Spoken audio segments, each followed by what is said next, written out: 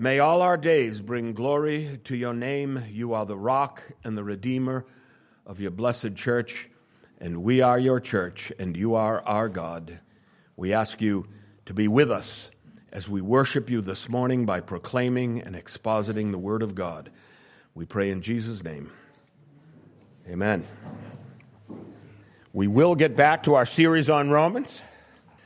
We will get back to the Thursday evening Bible studies at our house. You needn't worry about that. They've gone on for 27 years. We will continue that great tradition. I have some ideas. We had some requests on what to discuss in that Thursday evening session. And so we're considering all those things. But for now, I'm going to ask you to open to the Gospel of Matthew this morning. The Gospel of Matthew this morning. Chapter 15. I'm going to read to you verses 1 through 14 this morning. Then the scribes and Pharisees who were from Jerusalem came to Jesus, saying, "Why do your disciples transgress the tradition of the elders? For they do not wash their hands when they eat bread." He also answered and said to them, "Why do you transgress the commandments of God because of your tradition? For God commanded, saying, 'Honor your father and your mother,' and he who curses father or mother, let him be put to death. But you say, 'Whoever says to his father or mother, whatever profit you might have received from me is a gift to God,' then he need not honor his father or mother. Thus you have made the commandment of God of no effect by your tradition. Hypocrites! Well did Isaiah prophesy about you, saying, 'These people draw near to me with their mouth and honor me with their lips, but their heart is far from me. And in vain they worship me, teaching as doctrines the commandments of men.' When he had called the multitude to himself, he said to them, 'Hear and understand. Not what goes into the mouth defiles a man, but what comes out of the mouth. This defiles a man.' His disciples came and said to him, 'Do you know that the Pharisees were offended when they heard this saying?' But Jesus answered and said, 'Every plant which my heavenly Father has not planted will be uprooted. Let them alone. They are blind leaders of the blind, and if the blind leads the blind, both will fall into the ditch.'"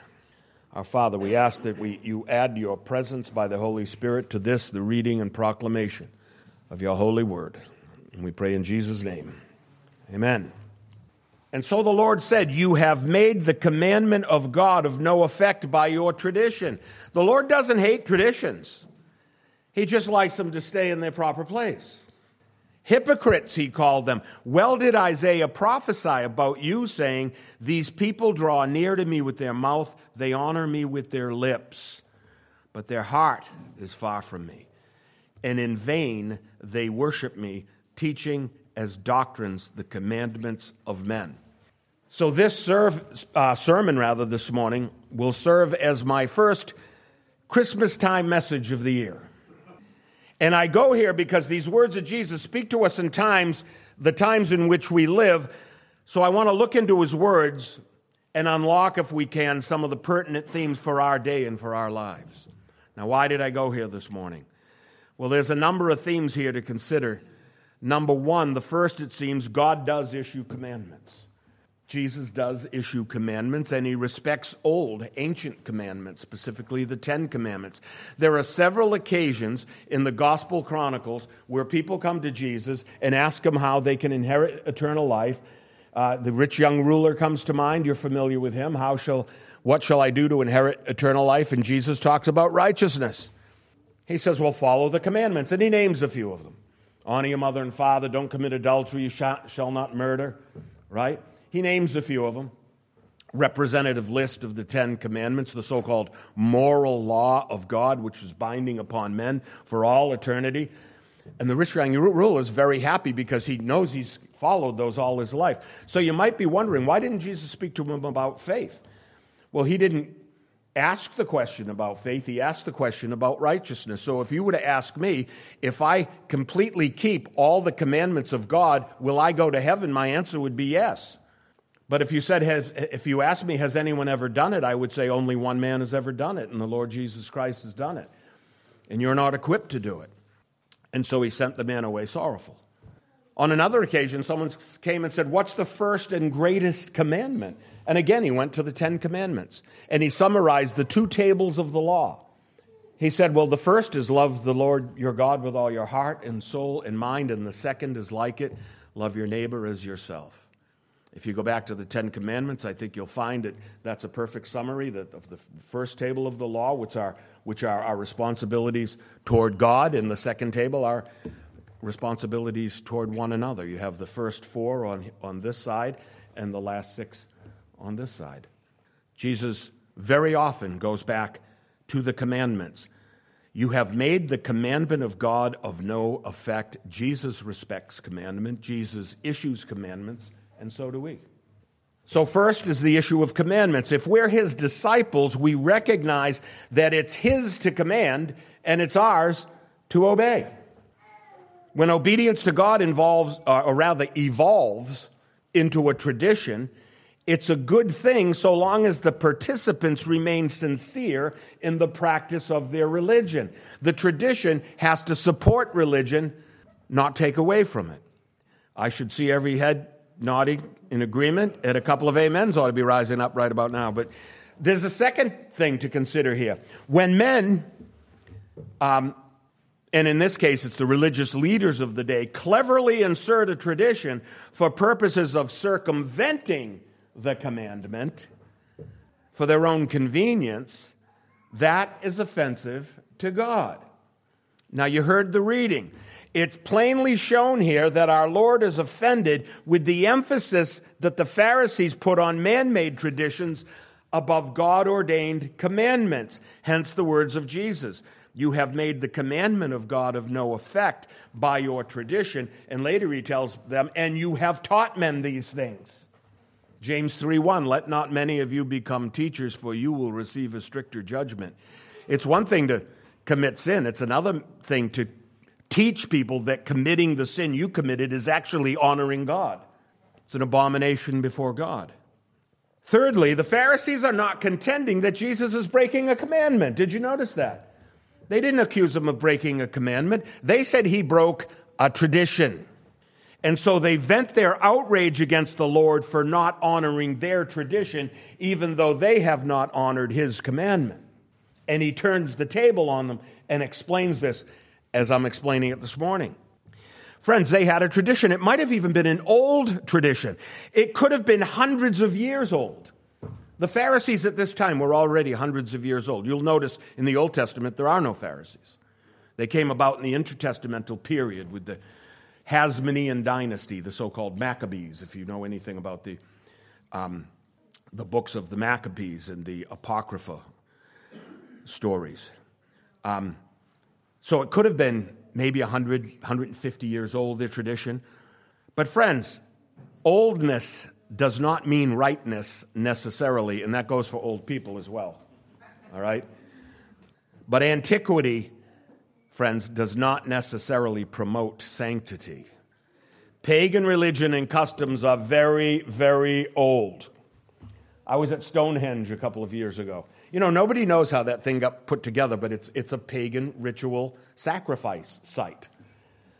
It was there in the Roman times, but the Romans discovered it was long before them that the Druid priests came and conducted their pagan worship there, knowing nothing of Christ, right? Very old tradition. Didn't sanctify it, though. Antiquity doesn't promote sanctity. Pagan religions and customs are old. They can even be very, very old, as I've pointed out, but they remain offensive to God. Pagan customs, pagan sacrifices, pagan gods, which are not gods at all, do not gain in sanctity as the centuries tick by. If you can just get your tradition to last a while, that won't make it a good or right tradition. So they remain offensive to God and should remain anathema to the people of God. In other words, we should not look highly upon them at all. We should strike them from our worship practices. It may be presumed from other passages that there are good traditions and bad traditions. I have family traditions. We all have certain traditions. We have traditions here at the church that we brought up, and I'm always very careful to make sure those traditions don't conflict with the commandments of God or the traditions that God has ordained for us. So the tradition from the passage here is of concern to the Pharisees. It's ritual washing of hands before eating. Now, we all know that's a good idea. God didn't give commandments just because they're a good idea. He gave commandments because he's comfortable with authority. His authority is legitimate and it's real. And so he tells us what to do for our own good. And if we're very obedient to him, someday down the way, he might tell us why he told us to do these things. He might not. God keeps some things to himself, but what he wants us to know, he had it written down. But insofar as this washing of the hands, keep in mind that this washing referred to is not for actual cleansing. It's a ritual cleansing. Jesus said elsewhere to these same religious leaders, "Woe to you, scribes and Pharisees, hypocrites." He loves to use the word hypocrite. In fact, he popularized it. It wasn't used in this way until Jesus started saying it. "You cleanse the outside of the cup and dish, but inside they're full of extortion and self-indulgence." Something tells me that Jesus isn't talking about cups and dishes when he says that. "You are like whitewashed tombs, which indeed appear beautiful outwardly, but inside are full of dead men's bones and all uncleanness." Not a politically correct Savior, is he? The incident from our passage today happened on the plains of Gennesaret, which is between the Sea of Galilee and Capernaum. If you look on the 67th book of the Bible, the book of maps, you'll see that. There would be no way for a person to effectively wash before eating in a wilderness such as this one. And if you're careful in your reading, you noticed they came all the way from Jerusalem to harass the Lord and the disciples on that day over silly things and insignificant traditions. But that's not the issue for the Pharisees. The issue is that they would like to defame the Lord by pointing out that by his example, he defies their authority. A fourth point, Jesus didn't defend the practice of not washing. He didn't even speak about it again. Rather, he points to what he considers a far more consequential matter. Where the Pharisees are concerned with man-made rituals concerning eating, Jesus points rather to the God-ordained practices concerning worship. Worship is important to God. It comes with rules and regulations and requirements and restrictions and limitations. We don't just do anything we want and expect God to receive it. And if you don't believe me, there's a number of people in the scriptures who you could ask. You could ask Cain. Very famously, the first conflict in human history, Cain brought a sacrifice to the Lord, and the Lord didn't like it. He sent him away sadly.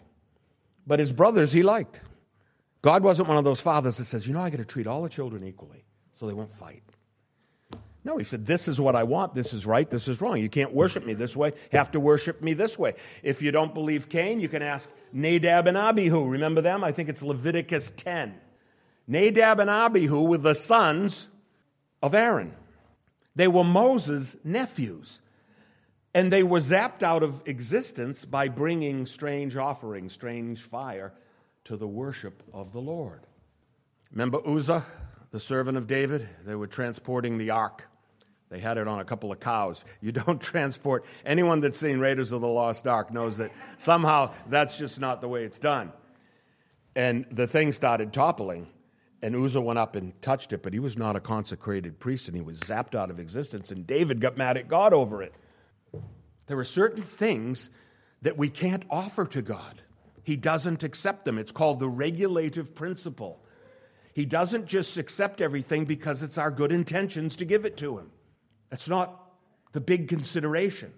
The big consideration that he would have us, as we saw from Romans 12, he would have us come before him intelligently and knowledgeable of his will. Remember those last 2 weeks we spoke about that. And so from the verse we have before us, we can readily surmise that there are at least two forms of worship, friends. There's sincere and heartfelt worship that's done in a manner pleasing to God, and there are vain and insincere worship practices.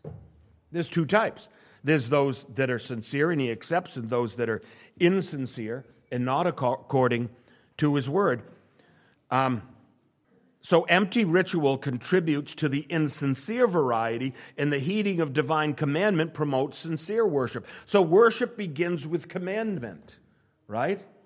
We've seen in recent weeks from Romans 12, as I mentioned, that the Lord expects us to be physically present as well as spiritually engaged as well as intellectually informed. We know what we worship, he said. He said to the Samaritan woman, you don't know what you worship. We worship knowledgeably.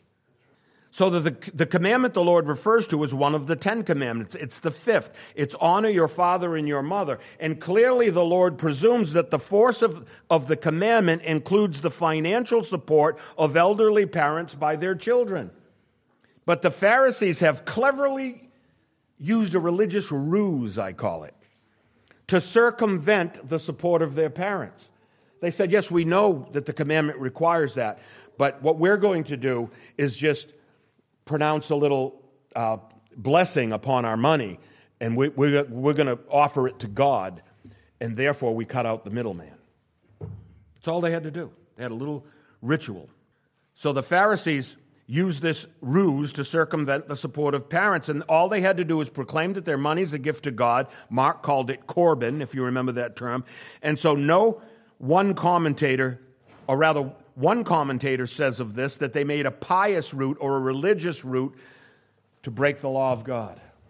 They pretended religion was more acceptable to God than obedience to commandment. Now, isn't it a wonderful thing, and I say this sarcastically, that we're so ingenious that we make ways to proudly disobey God by claiming to adhere to a higher standard than he does? Well, God would have dirty worshipers. The Pharisees want them to wash. What Jesus was concerned about is inward purity, not the outward, showy variety. If you know anything about the Lord and the Gospels, you have to pick up that. And just so we're clear, Jesus could have pointed to any of the 10 commandments and exposed the wily ways of the Pharisees to redirect them for their own convenience and power and prestige. Hence the word hypocrites. This is one of the Lord's favorite words to describe false teachers and false worshipers. A hypocrite is an actor in a play, or it was that until Jesus used it this way. He accused the Pharisees of just pretending to be something, like actors pretend to be something. And so to claim that someone is a hypocrite is to say that they're simply prompted in all they do by making an outward show and taking their cues from a cleverly designed script. Everything they did was scripted, you see. So what we're seeing here is an example where man-made traditions intersected with divinely appointed traditions. In fact, it's even more grave a situation than that. It's not a contest between God's traditions and man's traditions. It's a contest between God's commandment and man's traditions. It's the commandment, Jesus said, that's been rendered of no effect by human tradition. It's precisely this relationship between divine commandment and earthly traditions that can separate us from God. And it can do it while we think we're not separated. False security is worse than no security at all. It's like a bad diagnosis when you're sick. The false diagnosis can't help you, right? It will offer wrong treatment. I think we can all hear and feel the tension between the Lord and the Pharisees. There are many such passages, but this one speaks to the particular quandary we find ourselves in at the present moment of church history. I love to look into the events of church history and as they intersect with each other and as they each inform the other. And we're in the later stages of Christian history now. We have to look at our lives as just part of Christian history on down through the ages, right? So let's study it. Even this very week of church history. And I believe I'd be remiss if I did not address the problem leading up to the Christmas holiday. Now, I got to tell you, I picked up the latest issue of World Magazine the other day, and I love World Magazine. I know some of you read it, we talk about it. And it was all about the true meaning of Christmas as told us by Linus in the Peanuts cartoons, right? You remember when you were a child, first time you heard that? It was remiss, however, to ever get to the real point. There's a long article, and there's this really long article about the Peanuts cartoon. They spent more on that than they've spent on the war in Afghanistan and, down all the things that came up in the last few years that were important matters. This is a really long article. They spent more on this than they did when the Supreme Court overthrew Roe v. Wade. But there's this long article about the wonderful explanation that Linus gives to the other Peanuts characters. Linus famously quotes from Luke chapter 2 on the nativity of Christ in Bethlehem. And it was a great moment in history that popular culture actually expressed the gospel into so many millions of homes. Now, Linus's explanation was heartwarming to every Christian heart who heard it, especially in their childhood. I remember hearing it in my childhood. Charlie Brown was exasperated by all the commercialism of the day, remember? He wanted to know the true meaning. So I don't want to diminish the importance of a public proclamation of Scripture into popular culture. However, a few things were missing from the so-called Christmas story. It seems Linus is a good friend. He's a wonderful encourager. He might even be a good Christian, but he's a less than effective expositor of God's word. You see, what's conspicuously absent from the story of the so-called true meaning of Christmas is any reference to Christmas at all. Luke makes no mention of it when he's reading from Luke chapter 2. I read it to you this morning. In fact, the word's not mentioned in any biblical context from Genesis to Revelation, conspicuously absent from two of the gospel accounts. Mark and John don't even deal with the nativity or the birth. Jews were very famous for not celebrating birthdays. That's why when Herod beheaded John the Baptist, it was at his birthday. That's something that evil men did. I think it was the 2nd century theologian Origen who said, only sinners like Herod and Pharaoh celebrate the day they came into the world. You can be sure at Herod's party there were no practicing Jews. So Mark and John don't even deal with the birth. I'm glad we know of it from the other two evangelists, aren't you? So whatever conclusion we may want to reach with regard to the meaning of Christmas, it's certainly not a thing that can be found in the Word of God. We have to go elsewhere to find out where this phenomenon arises. Observance of Christmas remains a human tradition only.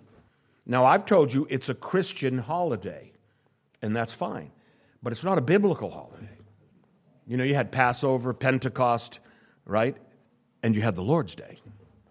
Christmas never rises to the level of commandment. So, needless to say, Christmas is not a God-ordained holy day or a day of obligation. Christmas is a man-made tradition. In the opinion of most of the reform movements of our day, not of latter times, which I'll talk about, of most reform literature and preaching, Christmas is a wonderful tradition. I have a wonderful book about Christmas from James Montgomery Boyce, who's very happy to give several sermons of his in one book that I sometimes use to inform my Christmas sermons. I may do that next week.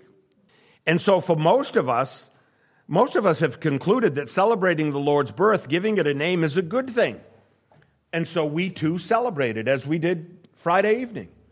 Now, those of you who've known me over the years know that I remain skeptical. I'm a skeptical guy. I could even be called a cynical guy at times.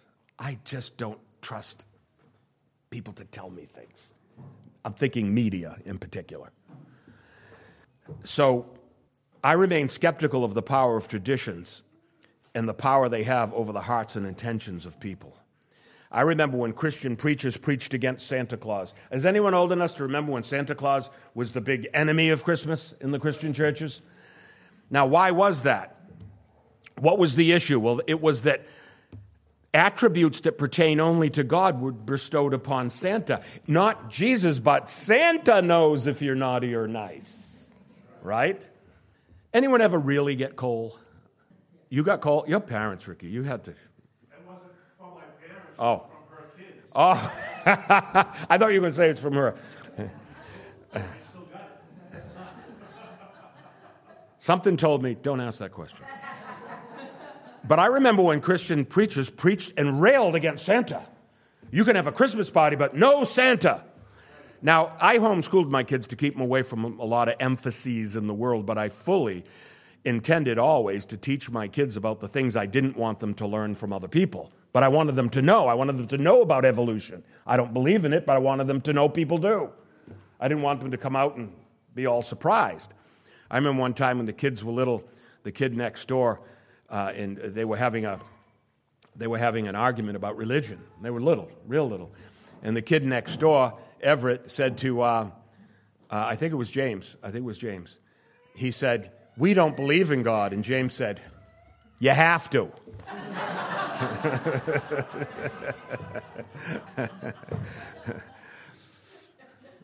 They had to in our house. You can't make them believe in God, but you have to require that they believe in God. You know why? God requires it. You know, when you come down to it, there's really no such thing as a gospel invitation. It's a gospel commandment to receive him. Keep that in mind. But I remain skeptical about these things and the way they can affect us. He knows if you're naughty or nice. That's an attribute of Christ. He can visit every child in a single night, Santa can.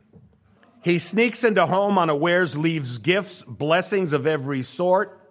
He flies through the night sky, etc. He does all these divine things. So it was a big problem. Now, I'm not fearful. I taught my children about Santa. They know about Clement C. Moore's The Night Before Christmas, right? They know all those things. They watched The Grinch. We played the Grinch song the other night just to have fun with it, right?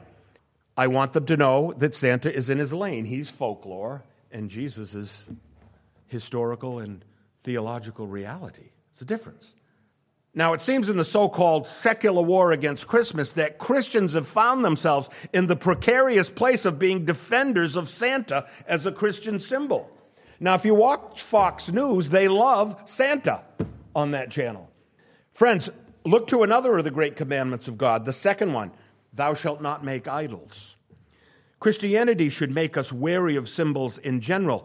The commandment from Exodus 20 speaks of graven images of things in heaven and earth as objects of worship or reverence. Friends, symbols in general we ought to be careful about. It's one thing to have, a symbol of something like a Santa Claus, but to say that he's something else, to say that he's something higher than he is, something divine, something we should believe in, is when we get into the danger category. There was a concern in those days about children believing in the Santa myth only to experience the inevitable moment of reality setting in at age 8 or 9 or 10 when they have to find out he's not real. And there was always that one kid who knew first, and he told the other kids. Now, if he was 8 and the kid that he was telling Santa wasn't real was 10, there was always, "You still believe in Santa?" It was always that sort of self-righteousness that he'd already come of age and realized that was a child's fairy tale. All right? But the churches were mad about that in those days. And if Santa's not real, if Santa doesn't really receive our petitions, if Santa doesn't really have the ability to bless us with the things we ask for, then what about Jesus? Is he a myth as well? You see the danger they were stepping into. I think the churches were rightly wary of how they handled the Santa thing and other secular things.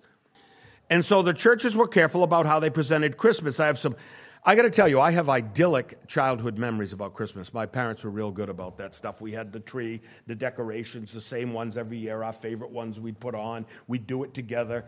My father built our house. He was a builder in those days. We had a beautiful brick hearth with a long mahogany mantle going all the way across the room. He actually had hooks where you could hang the stockings. We had our names on the stockings, and Santa and the reindeer were on the stockings. And they were filled with all kinds of great things, Christmas morning. We had all of those things. I have idyllic memories of Christmas. What I don't have is any idyllic memories of Christianity. There was no Christianity in my family at all. Now, we grew up Catholic, so there was a nominal understanding of some of these things. But I had wonderful Christmases and memories of that. But I have no memories of anybody exalting Jesus Christ. Never at any of our family meetings. Donnie and I were talking the other day. We both grew up in Brockton. And we're both Italian. And they had in those days what was called the Sons of Italy. And I was saying, Donnie, the other day, when you were little, did you go to the Sons of Italy? Oh, it was wonderful at Christmas time. They had this big screen up in the reel-to-reel projector with all these cartoons that I remember. We couldn't see those cartoons anywhere else except on the Sons of Italy. I don't know where they got these things. And they gave us these little netted stockings full of all stuff. We sang all the Christmas songs. No one got up and talked about Jesus. No one professed anything about Christ. This was simply ritual. You might say empty ritual. You might say not empty, just fun. And we all had such a good time with it. And I didn't meet Donnie till high school, so somehow we were both there with our parents, but we didn't know each other. Did you know my grandfather was the president of the Sons of Italy Club until he died? But friends, Linus, if he knew, might have told Charlie Brown that Christmas was always commercial business. It was always a secular thing. People that celebrated it had no understanding of Jesus Christ. I know my parents didn't. Right? I know my aunts and uncles didn't. To this day, I suppose none of them really do. I'm glad it contributes to the nation's GDP. I'm glad that it helps our economy. But it's always been a far more secular than religious thing. Look at the great Christmas movies. Now, I love some of these movies. It's a Wonderful Life. That's only a Christmas movie because they decided to have it in the winter. They placed it in the winter at Christmas time. That's the only reason it's a Christmas movie. But it's about, angels getting their wings. It's not really the nativity story. So It's a Wonderful Life. Miracle on 34th Street is all about Santa Claus and the court. It goes to court to prove that he's a myth, and instead they prove that he's real. Great movie. Then there's Dickens, A Christmas Carol. Now, has anyone seen, there's a movie out, it's called The Man Who Invented Christmas. Has anyone seen this movie? It's about Charles Dickens, and he's a young Dickens, and he needs money, and he decides to write this story, and it's based on certain things that happen in his life. It's kind of an interesting movie. I don't know how much of it is real history, but he, in those days, when you were a writer, you wrote, and they would publish sections of it in the newspaper, and the story made him rich. It's a wonderful story. Friends, Christ and God are not mentioned in it at all. I remember reading, the last time I read it, I've seen all the various movies, the last time I read it had to be high school, I think.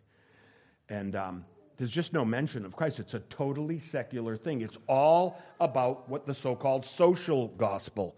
Mr. Scrooge is mean and nasty, has a lot of money, won't share it, and if he shares it, he'll be good. And that's the gospel of A Christmas Carol. Have I ruined it for anybody yet? That's all right. Don't worry, I have more. And so there's A Christmas Carol, there's A Wonderful Life, there's Miracle on 34th Street, there's Rudolph. Rudolph was invented by a country singer named Gene Autry 2 years before I was born. You know Gene Autry, the singing cowboy? He's in movies, he's got his guitar, he's on the horse. They never really shoot anybody, they shoot the guns out of his hand and stuff. There was Frosty the Snowman, that's not a Christmas movie. How is that a Christmas movie? That's a winter movie. There's the Santa Claus. And then there's my favorite, and this is where I get really cynical, and I don't know, maybe I need counseling, but White Christmas is my favorite. Have you ever seen that stupid, silly movie? Karen and I watch movies that we hate, where the acting and the writing is so bad that we enjoy the laughter of laughing at it. At the end, Bing Crosby sings White Christmas with this silly, bushy, white Santa hat on. And people are shaking their heads, like, look how stupid he looks. Couldn't they show more of the red part of the hat? He looks like a woman with a little bun, It's so ridiculous, this movie. Now, I love Danny Kaye, so we watch it and we laugh. We haven't seen it in a few years. Not one mention of Christ. This is a secular holiday, friends. And for most of our existence, that's what it's been. Christians want to take it up and make it something else. And for that, I'm glad. I like that it promoted a popular rendering of the Christmas story to as many millions of homes as it did. But we live in a moment where otherwise serious-minded churches and pastors of churches are suspending the commandment of God for the sake of the tradition of men. And why? Because Christmas falls on Sunday this year. And there are local churches within a stone's throw of us who have canceled the service that God ordains in the fourth commandment so that they can lavish silly plastic gifts upon their children that they're going to hate in a couple of weeks anyway. I always did. I always got just what I wanted and forgot about it a week later. Maybe I'm just venting my childhood rage this morning. But friends, this is a no-brainer for us. The Lord's Day is a real biblical observance. It's a commandment of God. Keeping it is required. Christmas is merely a fun take on some external observances that have evolved from some very spurious sources, however. Christmas has become so big in the Christian conscience that the tradition may actually replace the commandment, and we're seeing it done. This is why I do this. I always said I wouldn't do this in the Christmas season, but I feel I have to this year. It's a travesty what's happened. It's the most visible apostasy of our times. Friends, it's the definition of idolatry to take a thing that is nothing and say that it's not only something, but it's the supreme thing. Now, vain worshipers have already made occasions to be absent from Sunday worship. Studies have shown that there are already 9 reasons contributing to low church attendance. Let's go through them. Number 1, spring break. I never knew that, but I guess some of the big churches, a lot of teenagers, they go to spring break. That's a horrific thing. Never send a Christian child to spring break, not the kind that's in Florida. Seems the Lord dealt with that for a while with the last hurricane. I don't think Fort Myers is going to be as hospitable a place right now. Number 2, holiday weekends. Hey, we got Monday off. Let's stay up late Saturday and Sunday, and I don't know why, but for some reason, holiday weekends. Number 3, bad weather. This is funny. Number 4, good weather. Number 5, sporting events, right? Number 6, summer. Friends, Karen and I know a local church that takes the summer off. Number 7, time change, and of course, that's twice a year. I don't know why. I guess they just get up in the morning and say, oops, wrong time. And number 8, pastor's vacation, cats away mentality. And number 9, the week between Christmas and New Year. In other words, we're so caught up in our holidays, in the middle if there's a Sabbath, it's holiday week. But this new reason to replace the commandment with tradition goes much deeper into the Christian ranks. Churches are canceling services for the day in deference to families who would rather indulge their children with superfluous gifts and silly fantasies. Now, I can already hear the protest, but Pastor, what about evangelism? Doesn't the world come in contact with Jesus during Christmas? Well, maybe, but I just pointed out to you, not through movies, not through cartoons. You know, I had a friend who told me one day, he said, I'm evangelizing my friends, so I won't be in church this Sunday. And I said, what will you be doing? He said, well, we're going to the Patriots game. I'm going with him. I want to be a Christian witness to him. I said, is he ever going to find out that Christians have some responsibilities? Is there supposed to be no culture shock at all when someone comes in and finds out that we're not singing Lady Gaga tunes? I mean, is there supposed to be any culture shock at all when you become a Christian? Is there any change required? Are we afraid they'll go away if we tell them the real truth? We're always we think evangelism is sort of sneaking them in under the door. Don't really tell them they're going to hell without our message. Isn't a Christmas a good tool to reach the word for God? I would say this with regard to evangelism, friends. The Lord's Day, when all God's people suspend the daily routine of the other 6 days and devote that one day to worship of the one true God in spirit and truth, is the greatest evangelical tool of all. Let the world see that as they go secular, we still all come out in droves. And we go to churches on Sunday and we fill parking lots. You know, I lived in Westchester County when I was courting Karen. She was from Long Island. And I went down there, and Westchester County is very, very Jewish. Big Hasidic Jewish population. In fact, it's so big that everything closes down Friday night in the towns. Everything closes down. Streets close down. Nobody drives. And the Jews come out at dusk with their pelt hats, you know, those big fur hats and the derbies that they wear and all the things, and they walk to synagogue because they're not allowed to drive. Now, you can say whatever you want about this, but that is a witness of what they believe. And I got to tell you, I was cynical in those days about such things. I was not a believer, but I was so impressed at how devout their whole community was. So what about evangelism? Let the world know that you and your children worship God. Come hell or high water, we worship God. Because if we don't take God seriously with regard to worship, who will? Who will? If we of all people make the commandment of God of no effect by our tradition, then well did Isaiah prophesy of us, saying, they draw near to me with their mouth, honor me with their lips, but their hearts far from me, and in vain they worship me, teaching his doctrines the commandments of men. Don't let him say that of us. Now, I know I can be accused and have been of lacking Christmas spirit, but I'm really not too concerned. I'm only concerned about lacking the Holy Spirit, and that's what Christians ought to be concerned about. Believers became so concerned, so obsessed with keeping Christ in Christmas, they failed to keep Christ in Christianity. A little history, friends, that should unravel some of the debate over the subject. Let me just point out that Christianity endured. It progressed. It flourished for centuries before the church ever heard of Christmas, before anyone ever heard of it, because it wasn't there. They were being persecuted. Their property was being taken. They were being rounded up like thieves and criminals. They were being killed for the sport of unbelievers and pagans. And still, the message of God flourished because the first great Christian emperor of the Roman Empire made a self-serving political decision. Christmas came into being. Now, you may know the story of Constantine the Great. He was great. He was a great Roman emperor. He came into power in about 302 or 303 AD. And he was a great conqueror like his father Constantius before him. And he went out one day in battle and he looked into the sky. This is the story he told. You can make of it what you will. Some like it, some don't. He looked into the sky and he saw the chi and the rho, the two Greek letters that begin the word Christ. And he said he saw that in the sky, and then a voice said to him, conquer under this sign. Now, you may see some of the denominations today use the chi. It's like an X, and the rho is the Greek R. It looks like RP, right? You may have seen that on flags and things. That goes back to the 4th century, where Constantine said God told him to conquer under that sign. He became a great conqueror. He, in fact, pulled the Roman Empire together and started the Byzantine Empire on the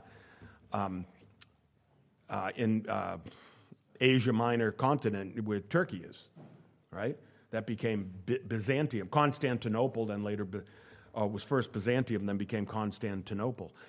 Became the great eastern leg of the empire. He was indeed a great man. He brought together all the Christian bishops of his time, and he had in 325 AD what was called the Ecumenical Council in Nicaea.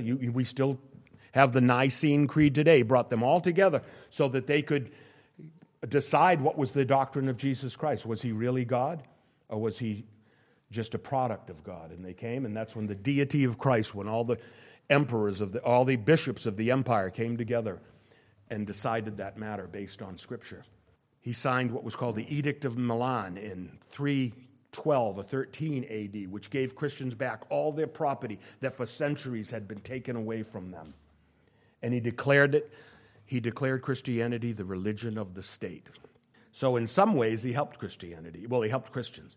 In other ways, not so much. The emperor's example that he was a Christian made it fashionable to profess Christ. All of a sudden, people would just do it. And so many did. Now, what these nominal believers did not realize was that professing Christ could come with some new moral standards. And who likes that? So you see, there was this very popular pagan festival of that time during the month of December that the emperor was not ready to declare anathema to his new god. They had a 7-day festival to their god of agriculture, Saturn, like the planet, right? The planet is named after the god. The god's not named after the planet. The festival went from December 17th to 23rd, and fearful of popular unrest if the festival was taken away from them, the emperor decided to baptize the event and declare it a birthday celebration to the new Christian god. And that's how Christmas got its name and came into being. Despite the fact that the festival came with some very strange customs, Christians seemed to like it. Strange customs like, burning a Yule log, kissing under the mistletoe, mass drunkenness, decorating with wreaths and lavish gift-giving to one another. That's where all those things come from. Christians didn't do those things. Those were pagan elements. You understand? So if you think that such a move contributed to devotional Christianity, think again. All it did was add Jesus to their already overcrowded pantheon of idols and deities. He was just another of the many gods to them. Francis Schaeffer pointed out that the early Christians were not persecuted for worshiping Jesus. They were persecuted for worshiping Jesus alone. This new brand of believers would rather die than to pretend with their pagan neighbors and family members that there was any God but Jehovah. I must tell you that Christianity flourished in those first 3 centuries, even with all the pogroms and persecutions suffered by the saints at the hands of pagan princes and emperors. And one more point of historical interest. You know that despite some sad extravagances and notorious witch hunts of our colonial period, that the Puritan era in New England remains the most prolific experiment in promoting genuine devotion and solid theology in the general population. In all of history, the Puritan era, right here in New England, right here in Lakeville, they had come closest of any people or period in history to fulfilling John Winthrop's biblical vision of American exceptionalism and devotional purity, known as a model of Christian charity, which is a great sermon he gave in Massachusetts way back in those early days. So what some commentators and theologians have called a golden age of Christianity was accomplished without so much as a nod to Christmas. In fact, friends, they outlawed it. They knew about its existence, they knew how it could creep in, and they outlawed it. It was a conglomeration of pagan practices that were made illegal in the colonies. It was not until 1856, with political pressure from a much wider and eclectic population, was Christmas made legal in Massachusetts, 100 years before I was born. So I'm just saying this to let you know. Christianity flourished. Evangelism flourished before this human tradition came into being. Let's recognize that. Christianity will do just fine if the secularists actually win the so-called war on Christmas. We won't perish. And U.S. Grant in 1870, after the Civil War, signed a proclamation making Christmas a national holiday, 1870. We have a long period before that, right? Now, whether or not we think that the prohibition of the holiday was the product of narrow-minded enthusiasts, which you can certainly make that claim, the fact remains that Christianity flourished among the masses apart from any observance of Christmas. We do not need superfluous celebrations to keep Christ real in our hearts and practice our religion. Friends, Christmas is a fine thing. And insofar as Christianity reformed it, it may even be a good thing. But like any man-made adaptation to religion, it must remain in its lane. Traditions have always been offensive to Christ when they interfered with the genuine devotion or right theology of the saints. I'll be here next week celebrating the Lord's Day with you. And one last point, I added this morning. Seems to be some confusion among Christians regarding the Lord's Day responsibilities. It's sort of like they think it's optional. But I want you to know, people that think the Lord's Day worship practices of Christian are optional think the church is optional as well. If we have no requirement to be present for worship, what's required of us as Christians at all? Are we all free agents? Can Christianity even survive apart from the Lord's Day? The disciples met on the first day of the week for the first 3 consecutive Sundays at the end of John's Gospel. Jesus rose on the first day. They met the next first day of the week because they went into the synagogues on the 7th day and weren't welcomed anymore. So for fear of the Jews, he said, they met on the first of the week. And hence the Christian Sabbath was born. The Apostle Paul told everyone, lay up your offerings for the first day of the week.